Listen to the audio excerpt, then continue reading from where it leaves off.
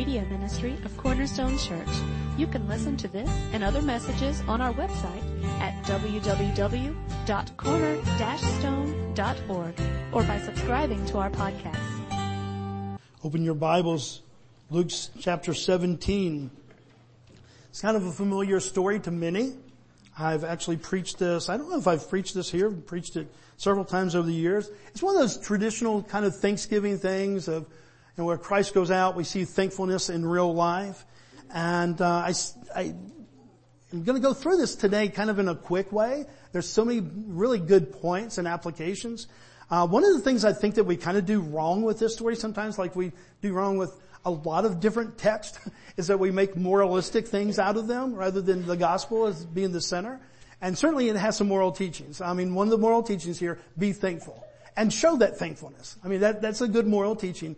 And yet what we really begin to see as we open up this word is that there's so much depth there of what Christ was doing. He was going to a place, and the word that God kept on giving me this week is a place that was unsanitary.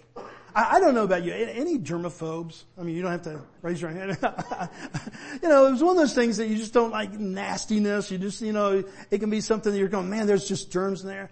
And yet think about what happened, guys, when holy God took on flesh and he came to this unsanitary place. And so much of the time we make a big deal because of the cradle being, there in a manger and out there kind of among the animals. And that's big.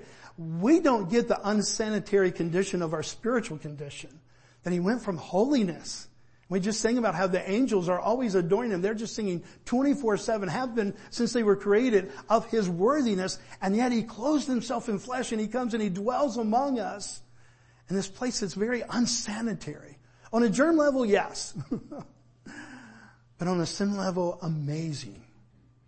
And yet we begin to see in the text today that he comes right in the midst of it. Look what it says. Luke chapter 17, verse 11 through 19. Now, Luke has already told us that Christ has set his eyes on Jerusalem. This is near the end of his ministry. And just as we saw in the Gospel of Mark, he has set his heart, his mind.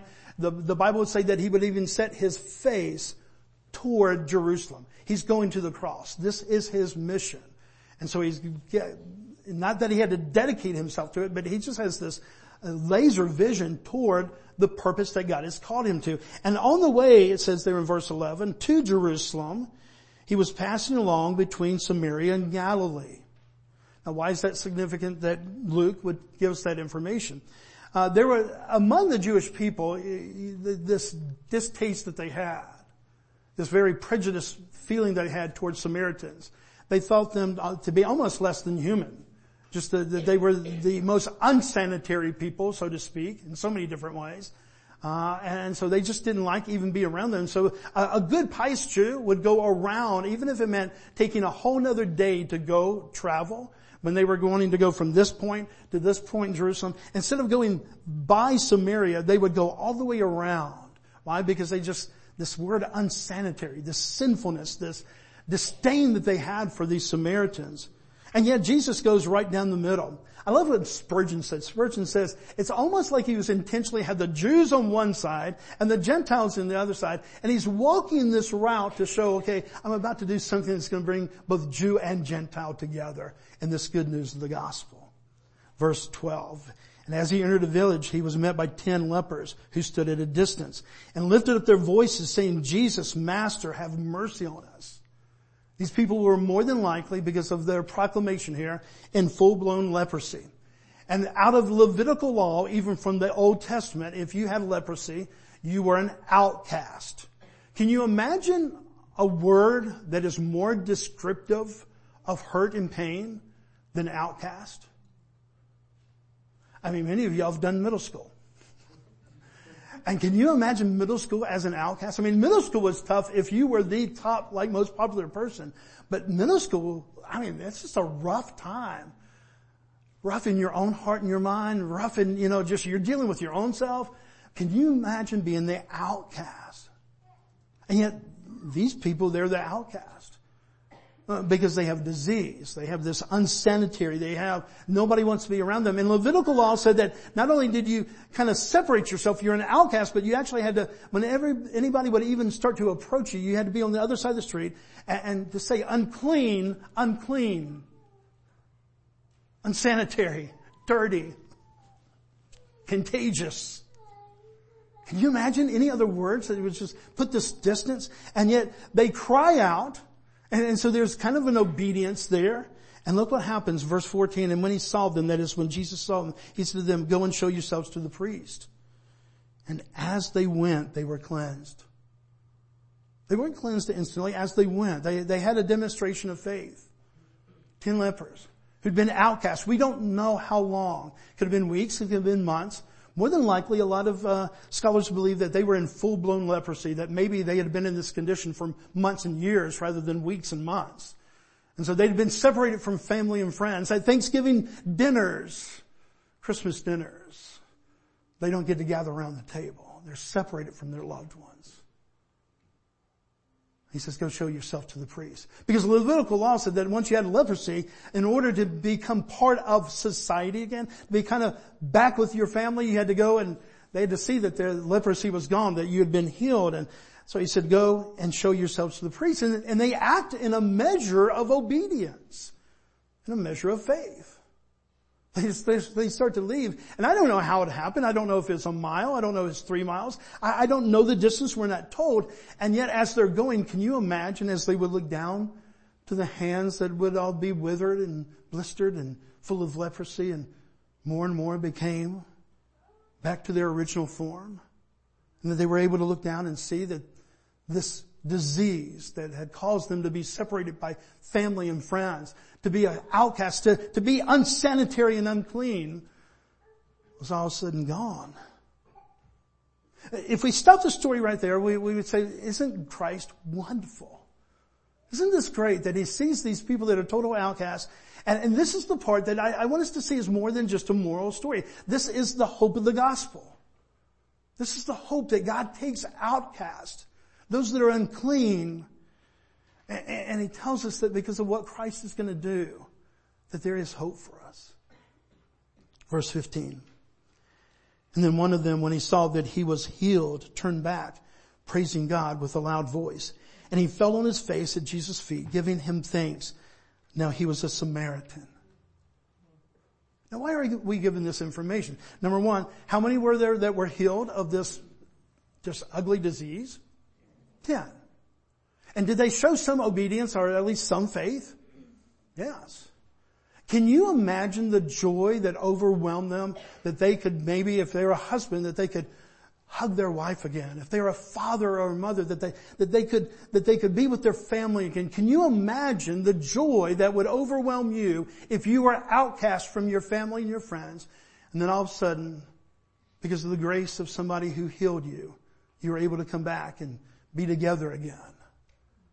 It's understandable to me that they would want to go immediately and see their family. And yet we do see this one that turns back. And so often this is where we make this moralistic truth. And it is a truth. I don't want to deny that we should be grateful people.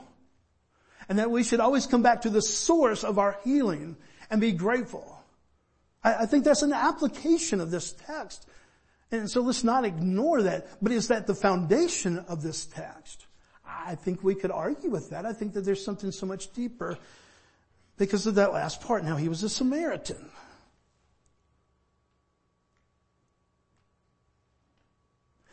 Is there a difference between an outcast and the furthest outcast? If you're outcast, are you just outcast? Well, to a measure, yeah. But even if you're an outcast, is there some that seem to be a little bit closer to breaking in and others that just seem to be farther and says, it's hopeless. I can never ever fit in. I'll never be clean. This mention of the Samaritan is certainly cultural, and it would have been relevant in the day to help the Jewish people to understand that Christ has come for all people, every nation and every tribe.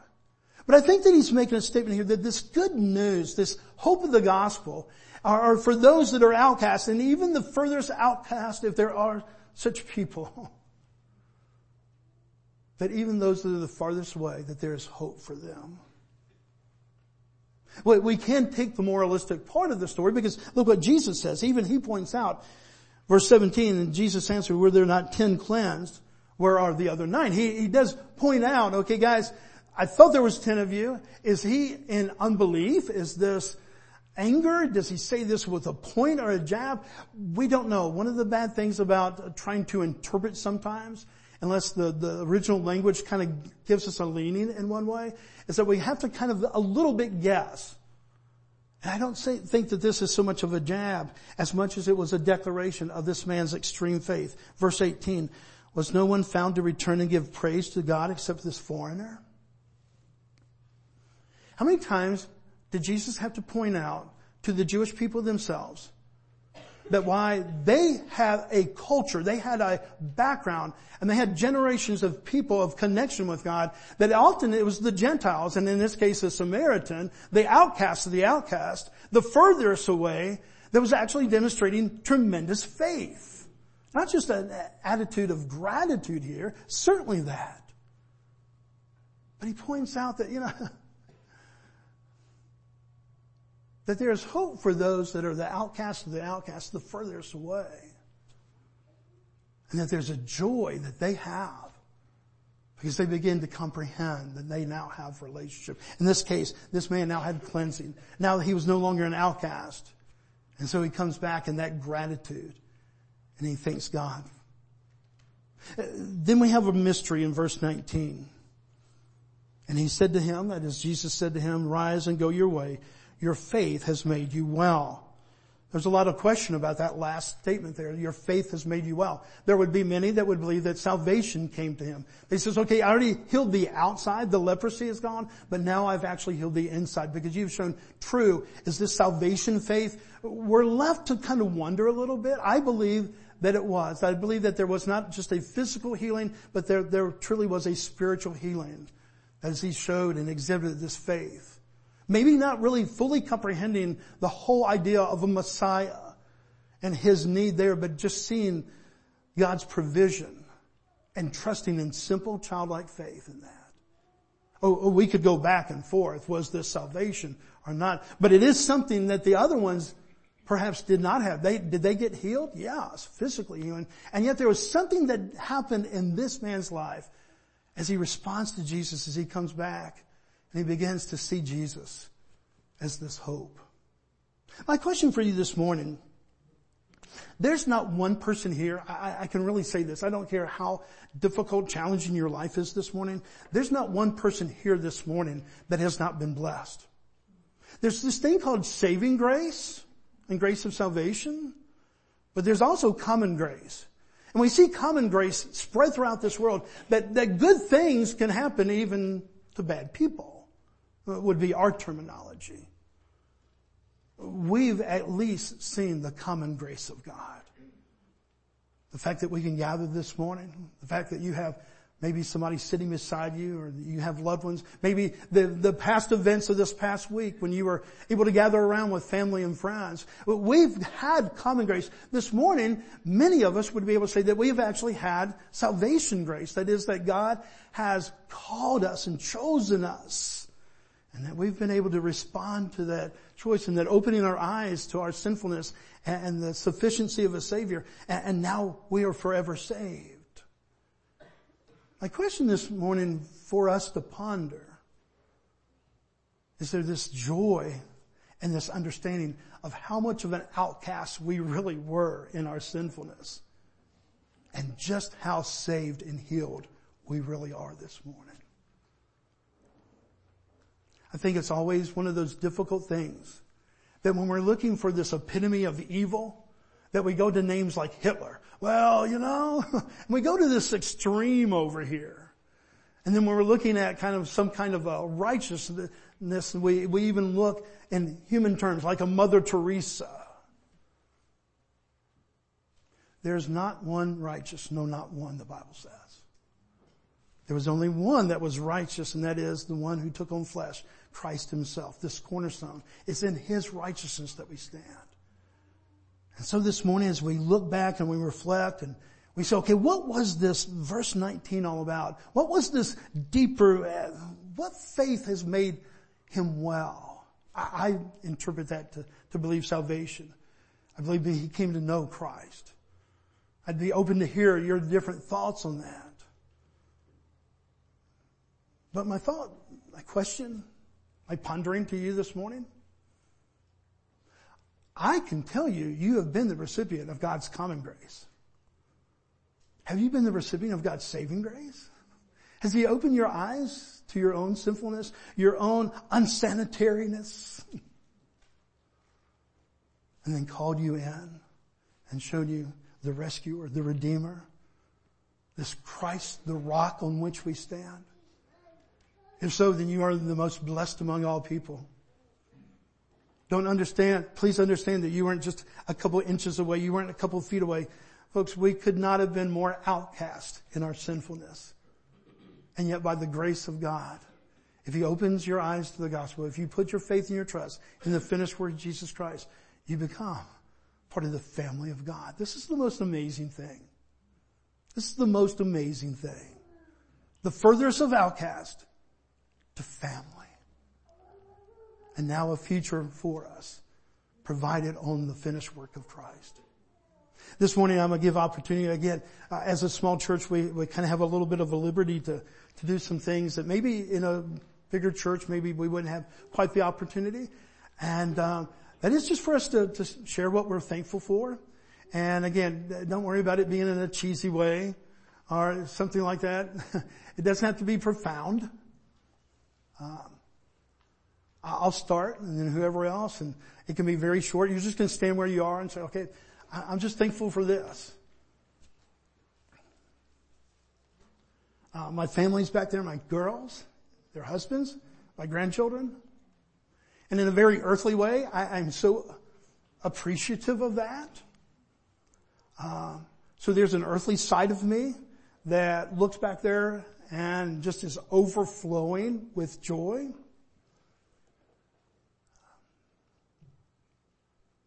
But knowing that these grandchildren are going to hear the gospel, and not only will they hear the gospel, but they will see the gospel by prayer, brings joy to a grandpa or a papa and a Mimi. And that's my prayer, that God would save them in an early age, so that they would have all these years to live under the beauty of Christ, and that they would never really experience that total fear of what it's like to be an outcast, but they would just be growing up in a place. They're still going to have to make their own individual decisions, but just that they would grow up and know that God has called the furthest to be with him.